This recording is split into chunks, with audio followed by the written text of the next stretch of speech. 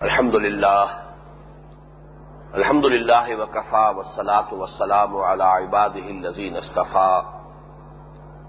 خصوصا على افضلهم وخاتم النبیین محمد الامین وعلى آلہ وصحبہ اجمعین اما بعد فاعوذ باللہ من الشیطان الرجیم بسم اللہ الرحمن الرحیم یا ایھا الذین آمنوا لا تلہکم اموالکم ولا اولادکم عن ذکر اللہ ومن یفعل ذلک فاولئک هم الخاسرون وانفقوا مما رزقناکم من قبل ان یأتی احدکم الموت فیقول رب لولا اخرتنی الى اجل قریب فاصدق واکن من الصالحین وَلَن يُؤَخِّرَ اللَّهُ نَفْسًا إِذَا جَاءَ أَجَلُهَا وَاللَّهُ خَبِيرٌ بِمَا تَعْمَلُونَ صدق اللہ العظیم رب اشرح لي صدری ويسر لي أمري واحلل عقدة من لساني يفقهوا قولي اللهم ربنا ألهمنا رشدنا واعذنا من شرور أنفسنا اللهم أرنا الحق حقا وارزقنا اتباعه وأرنا الباطل باطلا وارزقنا اجتنابه اللهم وفقنا لما تحب وترضى آمین یا رب العالمین۔ سورہ منافقون کے درس پر ہماری یہ آخری نشست ہے۔ 2 آیات مبارکہ ہیں اس سورہ مبارکہ کی جو باقی رہ گئی ہیں۔ دوسرا رکوع جو کل 3 آیات پر مشتمل ہے،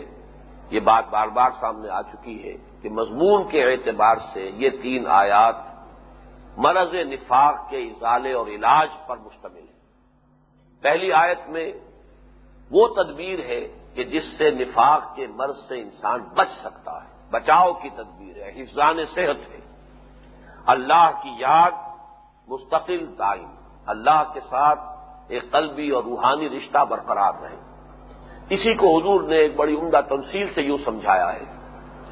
کہ یہ دل میں جب تک اللہ کی یاد موجود ہوتی ہے، اور دیکھیے یہاں پر لفظ دل کہا ہے، حالانکہ وہ یاد جو ہم کرتے ہیں وہ کہیں زبان سے ہے، قرآن پڑھ رہے ہیں تو زبان سے پڑھ رہے ہیں، نماز پڑھ رہے ہیں تو اس میں قرآن مجید کی تلاوت ہے یا تسبیح ہے، وہ بھی زبان سے ہے،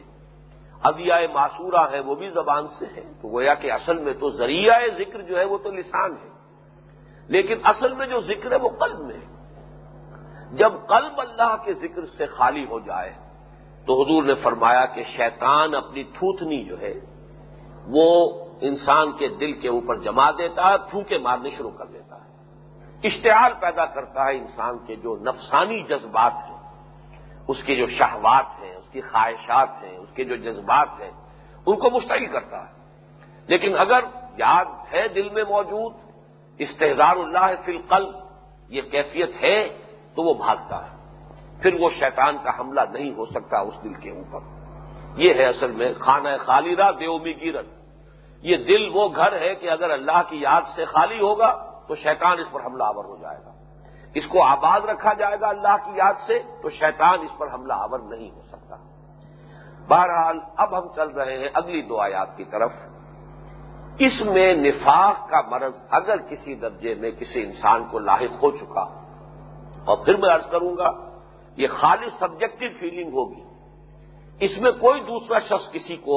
منافق قرار نہیں دے سکتا، البتہ یہ کہ انسان اپنے گریبان میں خود جھانکے گا، خود اپنے باطن کو ٹٹولے گا، تو اس کو اگر نظر آئے کہ یہ تو نفاق کا معاملہ یہاں ہے، تو اب اس کے ازالے کے لیے، اور اس کو کہا جائے گا صنعت لفظی۔ ہر زبان کے ادب کے اندر یہ کیفیت ہوتی ہے کہ لفظوں کی مناسبت کچھ ایسی ہو کہ جس سے خود بخود مفہوم بھی قریب آ رہا ہو، صنعت لفظی جسے کہتے ہیں۔ صنعت لفظی یہاں یہ ہے کہ نفاق کا علاج انفاق سے ہے۔ ایک آپ نے حمزہ کا اضافہ کیا انفاق، نفاق کا ازالہ انفاق سے ہے، نفاق کا علاج انفاق سے ہے۔ تو گویا کہ جہاں تک حروف اصلیہ ہیں وہ تو وہی ہے نون فے قاف، لیکن میں نے ابتدا میں عرض کیا تھا کہ نفاق اور منافقت جو ہے وہ ماخوذ ہیں ان الفاظ سے، جیسے نفقن، نفقن یہ کہتے ہیں سرنگ کو جس کے 2 منہ ہیں،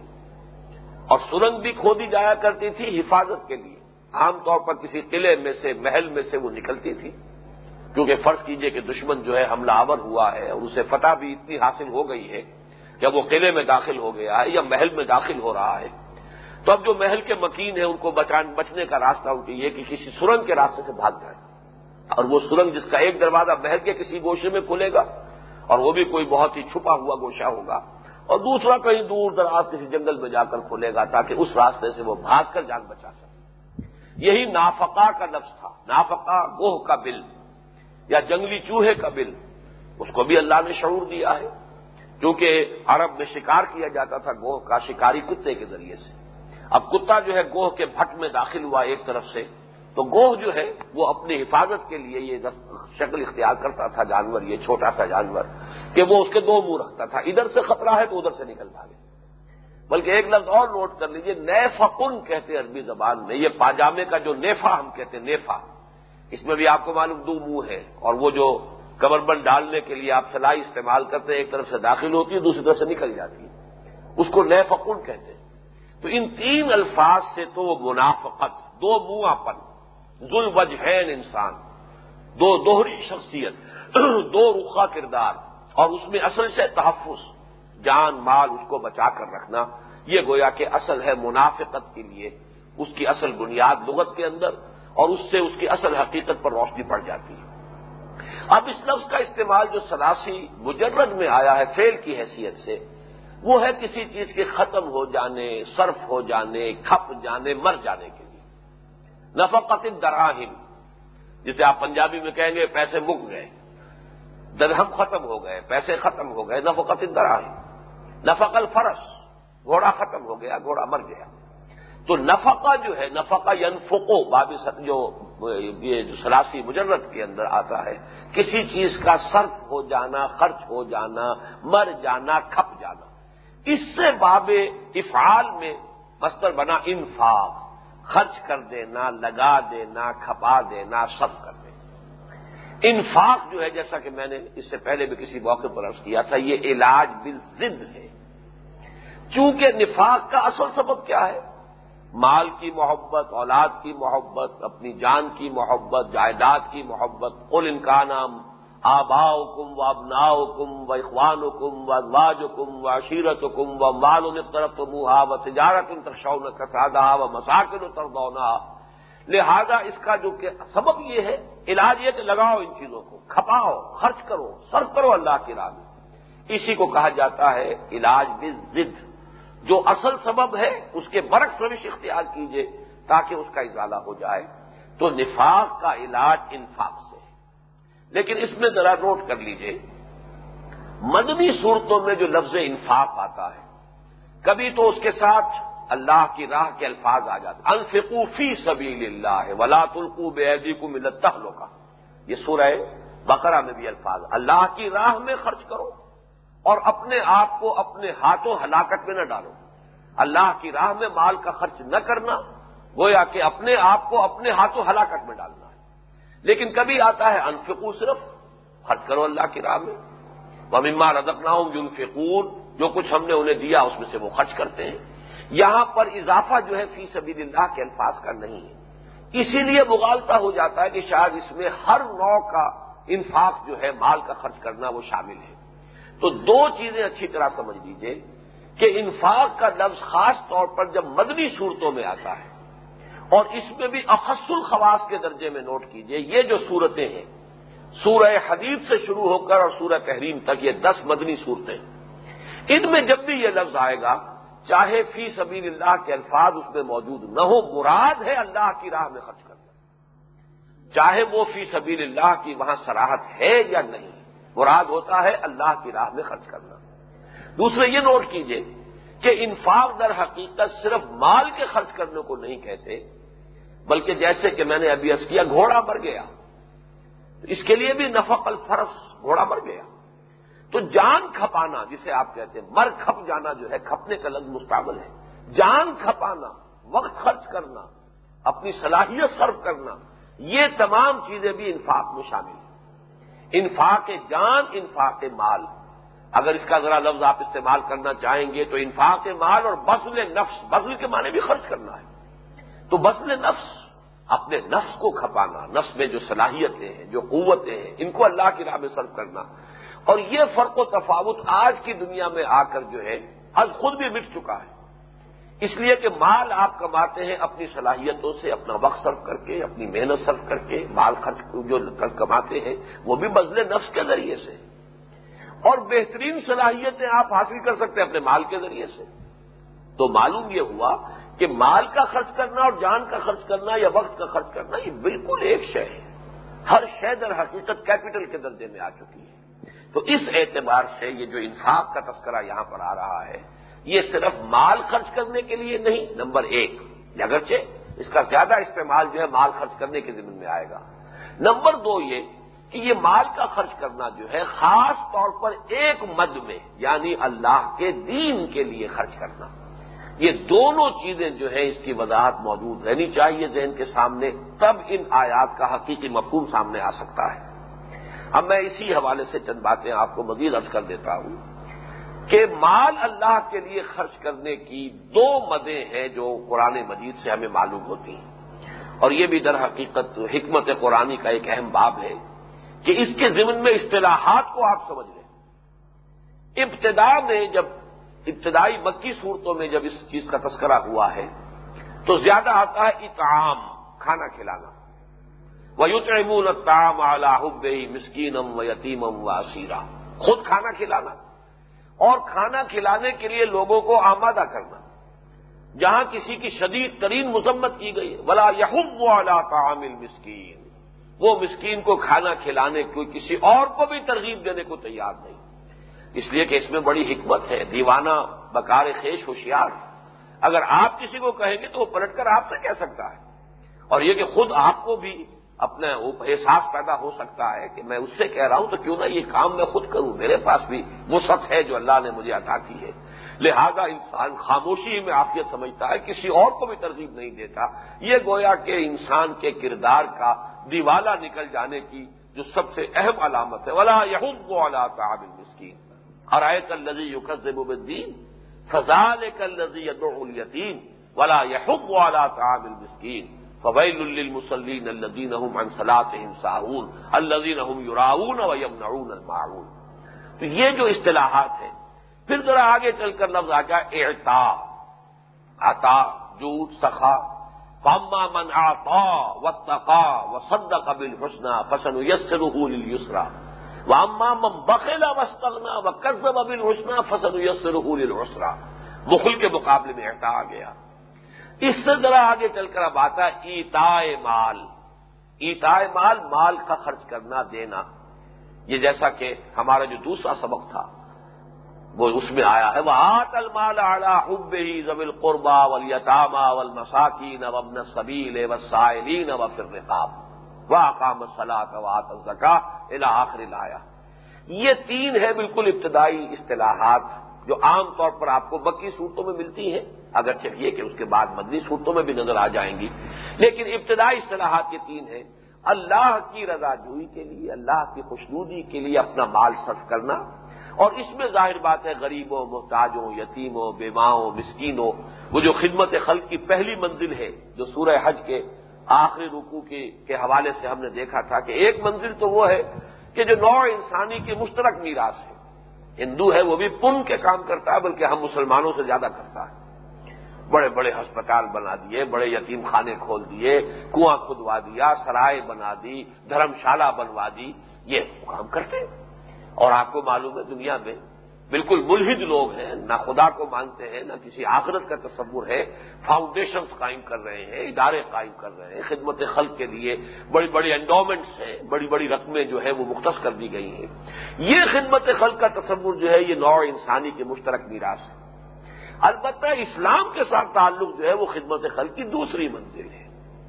لوگوں کی عاقبت درست کرنے کی کوشش کرنا، وہ ابدی زندگی ہے، ہمیشہ کی زندگی ہے. یہاں کسی کے پیٹ میں جو بھوک کی آگ لگی ہوئی ہے وہ آپ نے بجھا بھی دی، کھانا کھلا دیا اسے، یا یہ کہ اس کی کوئی معاش کا بندوبست کر دیا، اور وہ چل رہا ہے اس راستے پر کہ ہمیشہ ہمیشہ کے لیے آگ میں اس کو جلنا پڑے گا، تو ظاہر بات ہے کہ آپ کا خلوص و اخلاص تو اصل تب سامنے آئے گا کہ آپ اس کو اس ابدی عذاب سے بچانے کی فکر کریں. تو بہرحال یہ اپنی جگہ پر ایک بحث ہے. اس وقت میں آپ سے عرض کر رہا تھا کہ یہ تین اصطلاحات یعنی مال کی کھانے کی ترغیب دلانا، یطعمون الطعام خود کھانا کھلانا، اعطاء اور ایتاء مال. اس کے بعد جو اصل اصطلاحات آئی ہیں مدنی دور میں وہ اب نوٹ کیجئے.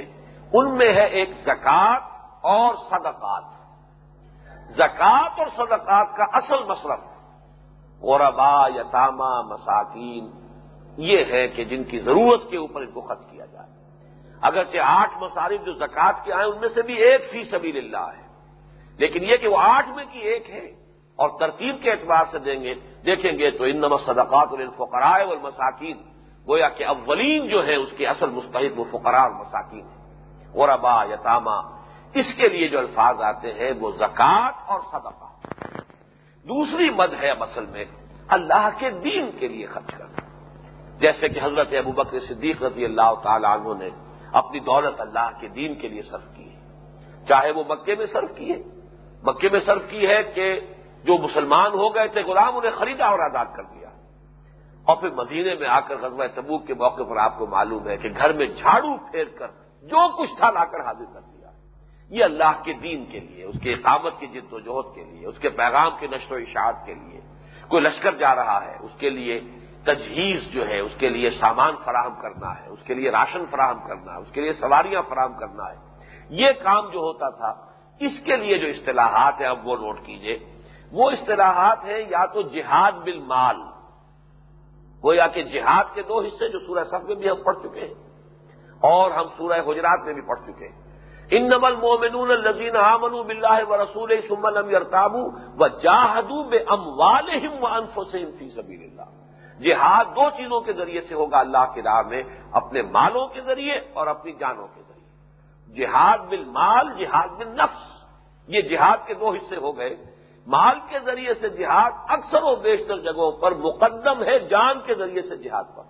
یہ بہت حیران کن معاملہ ہے. ایک جگہ پر تو دیکھا ہے میں نے، ان اللہ اشترى من المؤمنین انفسهم واموالهم بان لهم الجنہ یقاتلون فی سبیل اللہ فیقتلون ویقتلون. تو وہاں پر تو فرمایا گیا کہ ان کی جانیں اور مال خرید لیے اللہ نے. ان اللہ اشترى من المؤمنین انفسهم واموالهم، انفس کو پہلے مقدم رکھا ہے، اموال کو بعد میں.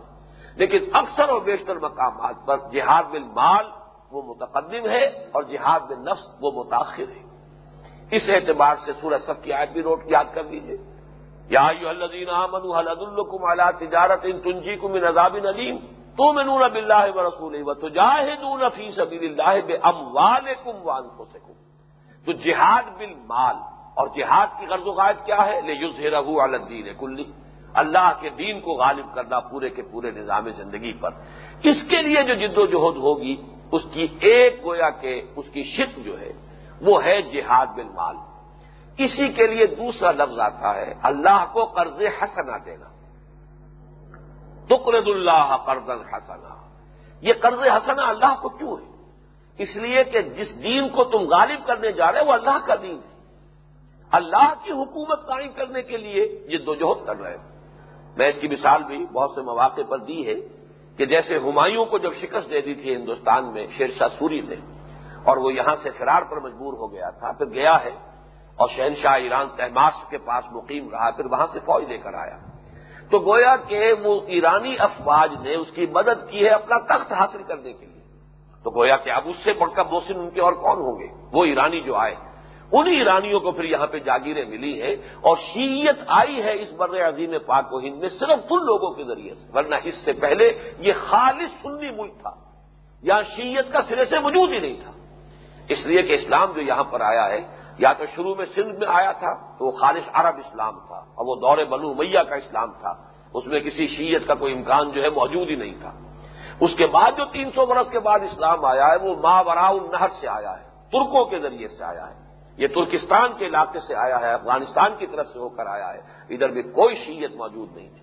یہ اصل میں یوں سمجھیے کہ 300 برس تک ہندوستان جو ہے مسلم انڈیا وہ شیعیت سے بالکل خالی رہا ہے. اس کے بعد اس لیے کہ آپ کو معلوم ہے کہ 1206 میں یہاں مسلمانوں کی حکومت دہلی میں قائم ہوئی اور 1526 میں پھر آیا ہے بابر اور وہ جو پانی پت کی پہلی جنگ ہوئی جس کے بعد مغلیہ دور شروع ہوا، گویا کہ پورے 320 برس گزر چکے تھے ہندوستان میں مسلمانوں کی حکومت کو، اور یہاں کوئی شیعت کا وجود نہیں تھا۔ پھر بابر کا بیٹا ہے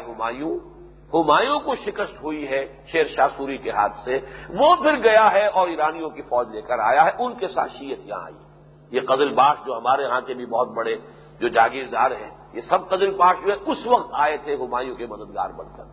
تو اس وقت صرف عرض کر رہا تھا کہ کچھ تاریخی عقائد سامنے آ گئے۔ اصل بحث کیا تھی کہ کسی کی حکومت کو ریسٹور کرنا، یہ گویا کہ اس پر سب سے بڑا اس کی مدد بھی ہے، نصرت بھی ہے، اور گویا کہ اس کو سب سے بڑا قرض حسنہ ہے جو دیا جا رہا ہے۔ تو اس دنیا میں اللہ کی حکومت قائم کرنا، وہ تو اصل حاکم ہے یہاں کا، لیکن یہاں پر فساد ہے، فتنہ ہے، بغاوت ہے، اسی لیے یہ لفظ آیا ہے وَقَاتِلُوهُمْ حَتَّىٰ لَا تَكُونَ فِتْنَةٌ وَيَكُونَ الدِّينُ كُلُّهُ لِلَّهِ۔ جنگ کرتے رہو ان سے یہاں تک کہ فتنہ بالکل ختم ہو جائے اور دین کل کا کل اللہ کے لیے ہو جائے۔ اللہ کو ریسٹور کرو، اس کی حکومت ہے، اس کا حق ہے، یہ اس کی دنیا ہے، یہاں اس کی حکومت ہونی چاہیے۔ Thy kingdom come and thy will be done on earth as it is in heavens۔ اس کے لیے جو محنت کریں گے گویا کہ وہ اللہ کے مددگار ہیں، جو سورہ صف میں آیا کونوا انصار اللہ کما قال عیسی ابن مریم للحواریین من انصاری اللہ، اللہ کے مددگار بنو، اور گویا کہ وہ اس سلم میں مال خرچ کریں گے تو خالص اللہ کو ذاتی طور پر قرض دے رہے ہیں۔ یہ جیسے بڑی بڑی حکومتیں ہیں وہ بھی لونز فلوٹ کرتی ہیں اور اپنی رعیت سے بھی کبھی کبھی قرضے مانگتی ہیں، تو اللہ تعالیٰ قرض مانگتا ہے۔ من ذا الذی یقرض اللہ قرضا حسنا فیضاعفہ لہ،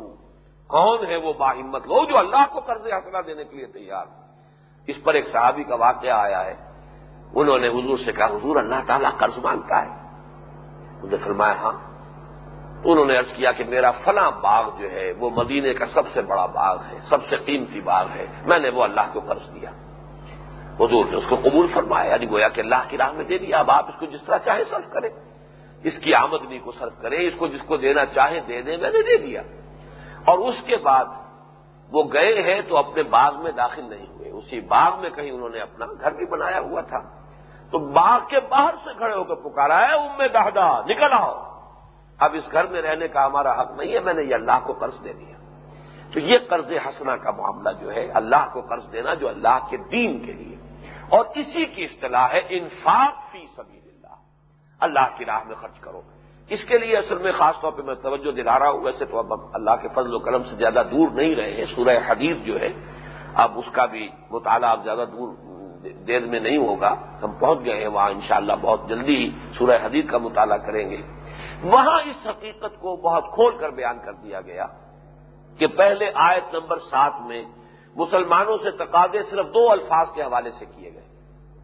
آمنوا باللہ ورسولہ وانفقوا مما جعلکم مستخلفین فیہ فالذین آمنوا منکم وانفقوا لہم اجر کبیر، ایمان لاؤ اللہ پر، اس کے رسول پر، اور کھپا دو، لگا دو، خرچ کر دو، صرف کر دو ان تمام چیزوں میں سے جن میں ہم نے تمہیں مستخلف بنا دیا ہے، خلافت عطا کی۔ اب نہ تو یہاں پہ فی سبیل اللہ کے الفاظ آئے، نہ اس میں جان اور مال کی کوئی تخصیص آئی، صرف لفظ انفاق آیا، وَأَنفِقُوا مِمَّا جَعَلَكُم مُسْتَخْلَفِينَ فِيهِ فَالَّذِينَ آمَنُوا مِنكُمْ وَأَنفَقُوا، جنہوں نے یہ 2 تقاضے پورے کر دیے تو جو بھی تم میں سے ایمان بھی لے آئے جیسا کہ ایمان لانے کا حق ہے، اور کھپا دیا، خرچ کر دیا، صرف کر دیا جیسے کہ خرچ کرنے کا اور صرف کر دینے کا حق ہے، لہم اجر عظیم، یا ان کے لیے بہت بڑا اجر ہے۔ اب اس کی وضاحت کرنی شروع کی، وما لكم لا تؤمنون بالله والرسول يدعوكم لتؤمنوا بربكم وقد اخذ ميثاقكم ان كنتم مؤمنين هو الذي ينزل على عبده آيات بينات ليخرجكم من الظلمات الى النور وان الله بكم لرؤوف رحيم۔ پہلی بات کے لیے کیا ہو گیا، تم کیوں نہیں ایمان رکھتے اللہ پر جیسے کہ ایمان کا حق ہے، جبکہ ہمارے رسول تمہارے مابین موجود ہیں، تمہیں پکار رہے، بلا رہے کہ اپنے رب پر ایمان رکھو، یقین پختہ رکھو، اس پر اعتماد کرو، اس پر توکل کرو، تو یہ جو تم سے ہو رہا کیوں نہیں کر رہے؟ اور اگر تمہیں کمی محسوس ہو رہی ہے تو یہ آیات بینات نازل کی ہیں اللہ تعالیٰ نے اپنے بندے پر، اسی لیے کہ ان کے ذریعے سے تمہیں اندھیاروں سے نکال کر روشنی میں لائے۔ یہ مال کی محبت اور جان کی محبت اور اولاد کی محبت یہ اندھیرے ہیں، ان اندھیروں سے نکال کر ایمان اور انفاق اور جہاد کی روشنی میں لانے والی چیزیں یہ آیات بینات ہیں۔ اس کے بعد فرمایا وَمَا لَكُمْ أَلَّا تُنْفِقُوا فِي سَبِيلِ اللَّهِ، اب جب وضاحت انفاق کی ہوئی ہے تو اضافہ کر دیا گیا فی سبیل اللہ کے الفاظ کا۔ وَمَا لَكُمْ أَلَّا تُنْفِقُوا فِي سَبِيلِ اللَّهِ وَلِلَّهِ مِيرَاثُ السَّمَاوَاتِ وَالْأَرْضِ لَا يَسْتَوِي مِنكُم مَّنْ أَنفَقَ مِن قَبْلِ الْفَتْحِ وَقَاتَلَ، برابر نہیں ہے تم میں سے وہ لوگ کہ جنہوں نے فتح سے پہلے انفاق بھی کیا اور قتال بھی کیا۔ یعنی مجرد انفاق کے بطن سے اب جو کچھ برآمد ہوا ہے، نمبر ایک انفاق سے مراد انفاق فی سبیل اللہ ہے، اور انفاق سے مراد صرف مال کا کھپانا نہیں ہے، قتال میں جان لے کر بھی حاضر ہو جانا ہے، تو بذل نفس بھی شامل ہے، اس لیے کہ یہ بھی آپ نے جان کھپا دی۔ فرض کیجئے کہ آپ جنگ میں حاضر ہوئے اور سب تو نہیں فوت ہو جاتے تھے، سب شہید نہیں ہو جاتے تھے، لیکن تھکے تو ہیں نا، اپنی انرجیز تو صرف کی ہے، صلاحیتیں تو لگائی ہیں، اپنا وقت تو لگایا ہے، اپنی قوتیں وہاں صرف کی ہیں، وہاں کی سختیاں جھیلی ہیں، تو یہ جہاد جو ہو رہا ہے یہ تم نے مال کے ساتھ بھی کیا، جان کے ساتھ بھی کیا۔ تو وَمَا لَكُمْ أَلَّا تُنْفِقُوا فِي سَبِيلِ اللَّهِ وَلِلَّهِ مِيرَاثُ السَّمَاوَاتِ وَالْأَرْضِ لَا يَسْتَوِي مِنكُم مَّنْ أَنفَقَ مِن قَبْلِ الْفَتْحِ وَقَاتَلَ أُولَٰئِكَ أَعْظَمُ دَرَجَةً مِّنَ الَّذِينَ أَنفَقُوا مِن بَعْدُ وَقَاتَلُوا وَكُلًّا وَعَدَ اللَّهُ الْحُسْنَىٰ وَاللَّهُ بِمَا تَعْمَلُونَ خَبِيرٌ۔ تو یہ میں نے دو باتیں نوٹ کرائی آپ کو، یہاں جو فرمایا وَأَنفِقُوا مِمَّا رَزَقْنَاكُمْ، انفاق سے مراد انفاق فی سبیل اللہ نمبر ایک، اور نمبر دو انفاق سے مراد انفاق مال بھی ہے، صرف مال بھی ہے، بذل نفس بھی ہے، اپنی توانائیاں، اپنا وقت، اپنی صلاحیتیں صرف کرو، لگاؤ، کھپاؤ اللہ کی راہ میں۔ فرمایا من قبل ان یاتی احدکم الموت، اس سے پہلے پہلے کہ تم میں سے کسی کی موت آ دھم کے سرہانے آن کھڑی ہو، فیقول، اور اس وقت وہ حسرت کے ساتھ کہے رب لولا اخرتنی الی اجل قریب، پروردگار کیوں نہ تو نے اس کو ذرا مؤخر کر دیا، میری اس موت کو، میری اس اجل کو، میرے اس وقت کو، اس کو آخری وقت کو ذرا سا مؤخر کیوں نہ کر دیا۔ یہ لولا اخرتنی اگرچہ فعل ماضی ہے، لیکن یہ کہ اس میں تمنا کا انداز ہے، مراد اس کا یہ ہوگا با محاورہ ترجمہ، پروردگار کسی طرح تو ذرا اسے مؤخر کر دے، اسے تھوڑی سی مجھے مہلت دے دے، اگر مجھے مہلت دے دے گا فاصدق، تو میں سب کچھ صدقہ کر دوں گا، سب کچھ دے دوں گا، پورا کا پورا مال دے دوں گا، واکم من الصالحین، اور میں صالح بندوں میں سے ہو جاؤں گا۔ یہ چونکہ اب وقت جو ہے آخر آ گیا ہے، اس وقت انسان جو ہے ایسے بعض مقامات پر آیا ہے کہ یہ جھوٹ کہہ رہے ہیں، اگر انہیں مہلت دے بھی دی جائے گی تو وہ یوں کچھ کریں گے جو پہلے کرتے رہے، لیکن اللہ تعالیٰ کی جو سنت ہی یہ نہیں ہے، وَلَن يُؤَخِّرَ اللَّهُ نَفْسًا إِذَا جَاءَ أَجَلُهَا،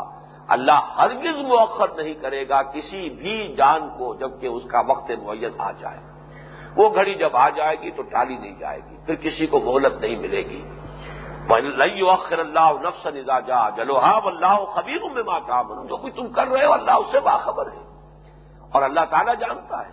اگر مہلت مل جائے گی تو پھر وہی کچھ کرو گے جو پہلے تم کرتے آئے ہو۔ یہ تو چونکہ سراہنے موت کھڑی نظر آ رہی ہے، اس لیے جس کو کہا جاتا ہے اردو میں ایک محاورہ ہے، ساری جاتی دیکھیے تو آدھی دیجیے بانٹ۔ یہ تو در حقیقت انسان جب سوچتا ہے کہ سب کچھ جا رہا ہے یا میں جا رہا ہوں تو سب کچھ مجھ سے جا رہا ہے، تو اس میں سے یہ ہے کہ اگر کچھ مہلت مل جائے تو آدھا اللہ کی راہ میں دے بھی دوں، تو یہ گویا کہ گھاٹے کا سودا نہیں ہے، لیکن یہ کہ یہ حسرت کے اظہار کے لیے صرف کہا گیا ہے۔ یہی مضمون آیا ہے دوسرے پیرائے میں سورہ بقرہ میں آیت الکرسی سے قبل، یا ایھا الذین آمنوا انفقوا مما رزقناکم من قبل ان یاتی یوم لا بیع فیہ ولا خلۃ ولا شفاعۃ والکافرون هم الظالمون، اہل ایمان خرچ کر دو، کھپا دو، لگا دو، صرف کر دو اللہ کی راہ میں، جو کچھ ہم نے تمہیں دیا ہے اس میں سے، اس سے پہلے پہلے کہ وہ دن آ جائے کہ اس میں نہ کوئی کاروبار ہو سکے گا، نہ کوئی لین دین ہوگا، نہ کوئی دوستی جو ہے نفع پہنچانے والی ہے، نہ کوئی شفاعت جو ہے مفید ہونے والی ہے۔ تو اس وقت جبکہ ایک حدیث میں الفاظ بھی آئے ہیں کہ اصل جو انفاق ہے اللہ کی راہ میں، اصل صدقہ وہی ہے جو انسان اس حالت میں کرتا ہے جبکہ وہ صحیح و سالم ہے، صحت مند ہے، ورنہ یہ کہ موت کے قریب آ کر تو ہر شخص چاہے گا، اور موت کے قریب تو اصل میں وہ مال اپنا ہوتا نہیں ہے، تو وارثوں کا مال ہے، اس وارثوں کے مال پر جو ہے وہ انسان جو ہے جس کو کہا جاتا ہے کہ وہ حلوائی کی دکان پر نانا جی کی فاتحہ، اب تو در حقیقت یہ آپ کا مال ہے ہی نہیں، تو آپ کے وارثوں کا ہے، اب آپ جاتے ہوئے وہ سب کچھ اللہ کی راہ میں تقسیم کرنا چاہتے ہیں جو حقیقتاً اب آپ کا نہیں رہا، بہرحال یہ اللہ تعالیٰ کے ہاں سرے سے قبول ہونے والی بات نہیں ہے۔ اس سورہ مبارکہ کا ہمارا مطالعہ تو مکمل ہوا، اب میں یہ چاہتا ہوں کہ ذرا اس کا تقابل آپ کر لیجئے۔ سورہ تغابن اور سورہ منافقون، یہ میں نے بارہا عرض کیا ہے کہ یہ آپس میں جوڑا ہے، اگرچہ ہمارے اس منتخب نصاب میں یہ جوڑا ٹوٹا ہوا ہے، اس لیے کہ سورہ تغابن جو ہے وہ ہمارے حصہ دوم میں شامل ہے، ایمان کے مباحث۔ سورہ منافقون ہمارے حصہ چہارم میں آیا ہے، تو وہ جوڑے کی شکل یہاں نہیں ہے۔ باقی یہ کہ سورہ صف اور سورہ جمعہ جوڑے ہی کی شکل میں ہمارے منتخب نصاب میں بھی ہے، لیکن یہ جوڑا اس اعتبار سے جو ہے یہ گویا کہ علیحدہ ہو گیا ہے، لیکن یہاں موقع ہے کہ اس کا تقابل کر لیجیے۔ سورہ منافقون اور سورہ تغابن میں ربط کیا ہے؟ تصویر کے دو رخ ہیں، ایک ہے ایمان، اور ایمان کے مخالف دو چیزیں ہیں۔ ایمان کی ضد، ایمان کا اینٹونیم، ایمان کی متضاد حقیقت قانونی سطح پر کفر ہے، باطنی اور حقیقی سطح پر نفاق ہے۔ چونکہ یہ صورتیں جو ہے سورہ تغابن اور یہ سورہ حدید سے لے کر سورہ تحریم تک، یہ میں نے سورہ صف کے درس کے ضمن میں بھی عرض کیا تھا، سورہ تغابن کے درس کی تمہید میں بھی عرض کیا تھا، ان صورتوں میں خطاب صرف مسلمانوں سے، امت مسلمہ بحیثیت امت مسلمہ مخاطب ہے، یہاں کافروں سے کوئی گفتگو ہے ہی نہیں، یہاں نہ مشرکین سے کوئی خطاب ہے نہ اہل کتاب سے کوئی خطاب ہے، سارا خطاب جو ہے مسلمانوں سے۔ مسلمانوں میں کفر جو ہوگا وہ نفاق ہے، ظاہر بات ہے کہ کافر تو مسلمانوں میں شامل ہے ہی نہیں، لہذا اس جگہ جو یہ جوڑا آیا ہے تو سورہ منافقون اور سورہ تغابن یہ گویا کہ تصویر کے دو رخ ہوئے۔ ایمان حقیقی سورہ تغابن میں اس کی بحث مکمل ہوگی 18 آیتوں میں، اور اس ایمان حقیقی کی جو ضد ہے ایک مسلمان کے اندر، جو ہے تو قانوناً مسلمان، وہ ونیئر جو ہے اسلام کا موجود ہے، اندر سے وہ ایمان ختم ہو چکا ہے، وہ ہے نفاق۔ اس طریقے سے ان دونوں صورتوں کو جوڑ کر گویا کہ ایک مضمون کی تکمیل، ایک تصویر کے دونوں رخ سامنے لے آئے گئے۔ اب سورہ تغابن کے دوسرے رکوع کی 8 آیتیں ہیں، ذرا تقابل کر لیجئے، وقت تھوڑا ہے لیکن بڑی آسانی سے ہم اس کا کر سکیں گے۔ اس کی پہلی 5 آیات میں گویا کہ سورہ منافقون کی پہلی آیت کی وضاحت ہے، اللہ کی یاد ہر وقت موجود رہے۔ اللہ کی یاد اگر موجود رہتی ہے، مال اور اولاد اگر آپ کو اللہ کی یاد سے غافل نہیں کر پاتے، پہلا ثمرہ کیا ہوگا؟ راضی برضائے رب، ما صاب من مصیبت الا باذن اللہ ومن یؤمن باللہ یہد قلبہ واللہ بکل شیء علیم۔ جو شے بھی آئی ہے، آپ کو کوئی تکلیف آئی ہے، آپ کو کوئی راحت نصیب ہوئی ہے، آپ کو کوئی نفع پہنچا ہے، آپ کو کوئی نقصان پہنچا ہے، یہ جو کچھ بھی ہے اللہ کی طرف سے، بغیر اذن رب یہاں ایک پتا بھی نہیں ہلتا۔ لہذا جو راحت کی چیزیں ہیں، مسرت بخش چیزیں ہیں، ان سے تو انسان زیادہ نہیں متاثر ہوتا، تکلیف سے متاثر ہو جاتا ہے۔ خاص طور پر اس کی طرف اشارہ کیا، ما صاب من مصیبت الا باذن اللہ ومن یؤمن باللہ یہد قلبہ۔ اگر اس قلب کا وہ تعلق اللہ کے ساتھ قائم ہے تو کبھی شکوہ اور شکایت پیدا نہیں ہوگا۔ راضی برضائے رب، سر تسلیم خم ہے جو مزاج یار میں آئے، یہ اس کا در حقیقت منطقی نتیجہ ہے۔ اسی کا منطقی نتیجہ اگلی آیت میں کیا آیا؟ واطیعوا اللہ واطیعوا الرسول۔ اللہ یاد ہے تو معصیت کیسے ہوگی؟ اللہ یاد ہے، اس کا ہر حکم جو ہے وہ واجب الاذعان واجب الاطاعت ہوگا۔ اسی کا منطقی نتیجہ توکل، اللہ اگر یاد ہے اور وہ مستحضر ہے آپ کے دل میں، تو آپ کبھی بھی دھوکہ نہیں کھائیں گے وسائل دنیاوی اور ذرائع مادی کے سے کہ یہ کام میرا اس ذریعے سے ہو جائے گا، چاہے سارے وسائل موجود ہوں، سارے اسباب موجود ہوں، لیکن کبھی بھی آپ غافل ہو کر یہ نہ سمجھیں کہ ان وسائل یا ان اسباب کے ذریعے سے یہ کام ہو جائے گا، اس لیے کہ وہ تو اللہ تعالیٰ کے اذن کے بغیر کچھ نہیں ہو سکتا۔ تو آپ کوشش کریں، محنت کریں، وعلی اللہ فلیتوکل المؤمنون، اہل ایمان کا توکل صرف اللہ کی ذات پر ہونا چاہیے۔ محنت کرو، کوشش کرو، ہل چلاؤ، زمین کے اندر محنت کرو، جو بھی کاروبار میں محنت کرو، اللہ کی راہ میں جہاد اور قتال میں جانے کھپاؤ، کبھی نہ سمجھنا کہ یہ مادی اسباب و وسائل سے نتیجہ خود بخود نکل آئے گا، یہ بھی محجوبیت ہے، یہ بھی گویا کہ آپ اسباب و وسائل کے پردے کے اوٹ میں آ گئے ہیں، اللہ سے محجوب ہو گئے ہیں، اس لیے فرمایا اللہ لا الہ الا هو علی اللہ فلیتوکل المؤمنون۔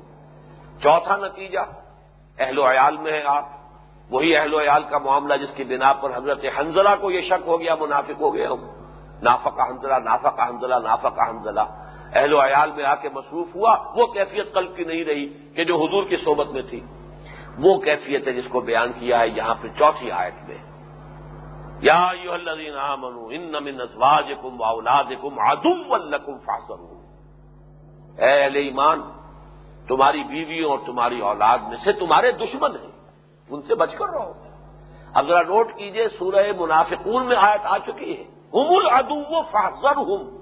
یہ منافق ہی اصل دشمن ہے اے نبی اور اے مسلمانوں، ان سے بچ کر رہو، یہ مارے آستین ہے۔ تمہیں سامنے کا وار کرنے والا نظر آ رہا ہے، ابو جہل اور ابو سفیان تمہیں نظر آ رہے ہیں کہ وہ لشکر لے کر چلے آ رہے ہیں، بدر میں ہوں چاہے وہ احد میں، تو خیر ابو جہل تو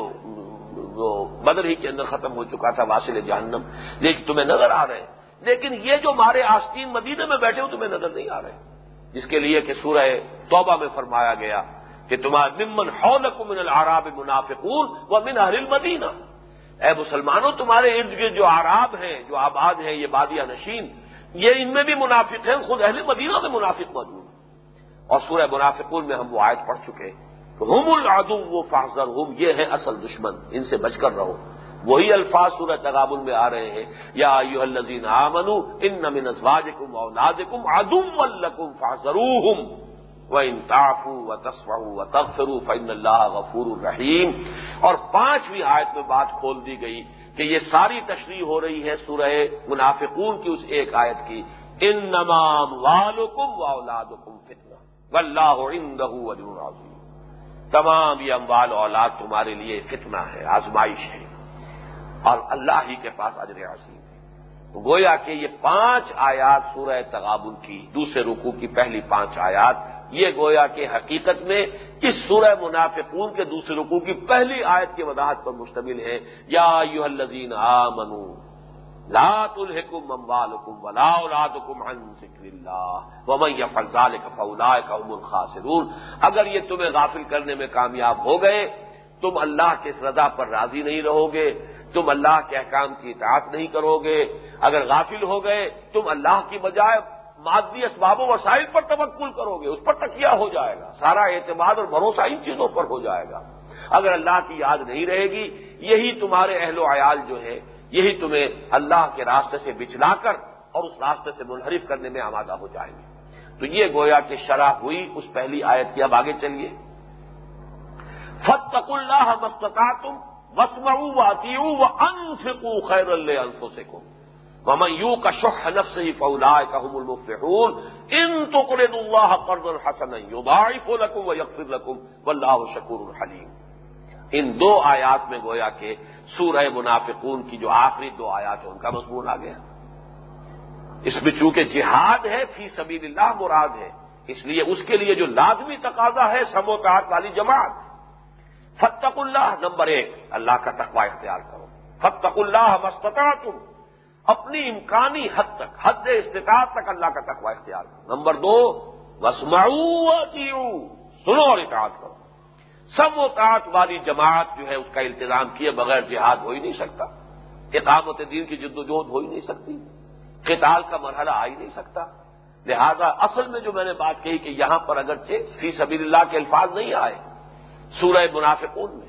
وانفقوا مما رزقناکم من قبل ان یاتی احدکم الموت فیقول رب لولا اخرتنی الی اجل قریب فاصدق واکن من الصالحین، لیکن جوڑیے، یہ تقابل جو ہے، کمپیریٹو اسٹڈی،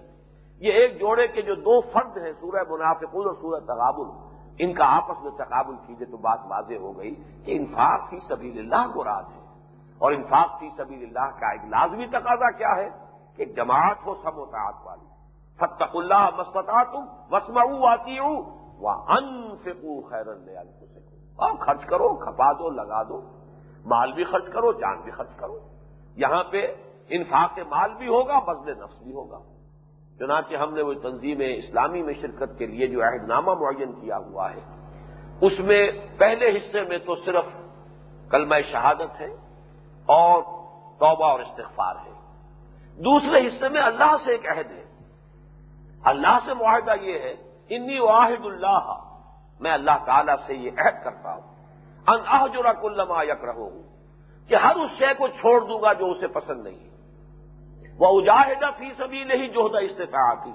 اور اس کی راہ میں جہاد کروں گا اس امکانی حد تک جتنی بھی میرے اندر طاقت ہے، استطاعت ہے، اور اس کی وضاحت ہے وَأُنْفِقَ مَالِي وَأَبْذُلَ نَفْسِي لِإِقَامَةِ دِينِهِ وَإِعْلَاءِ كَلِمَتِهِ، اور میں اپنی جان بھی کھپاؤں گا، مال بھی صرف کروں گا اللہ کے دین کی اقامت کے لیے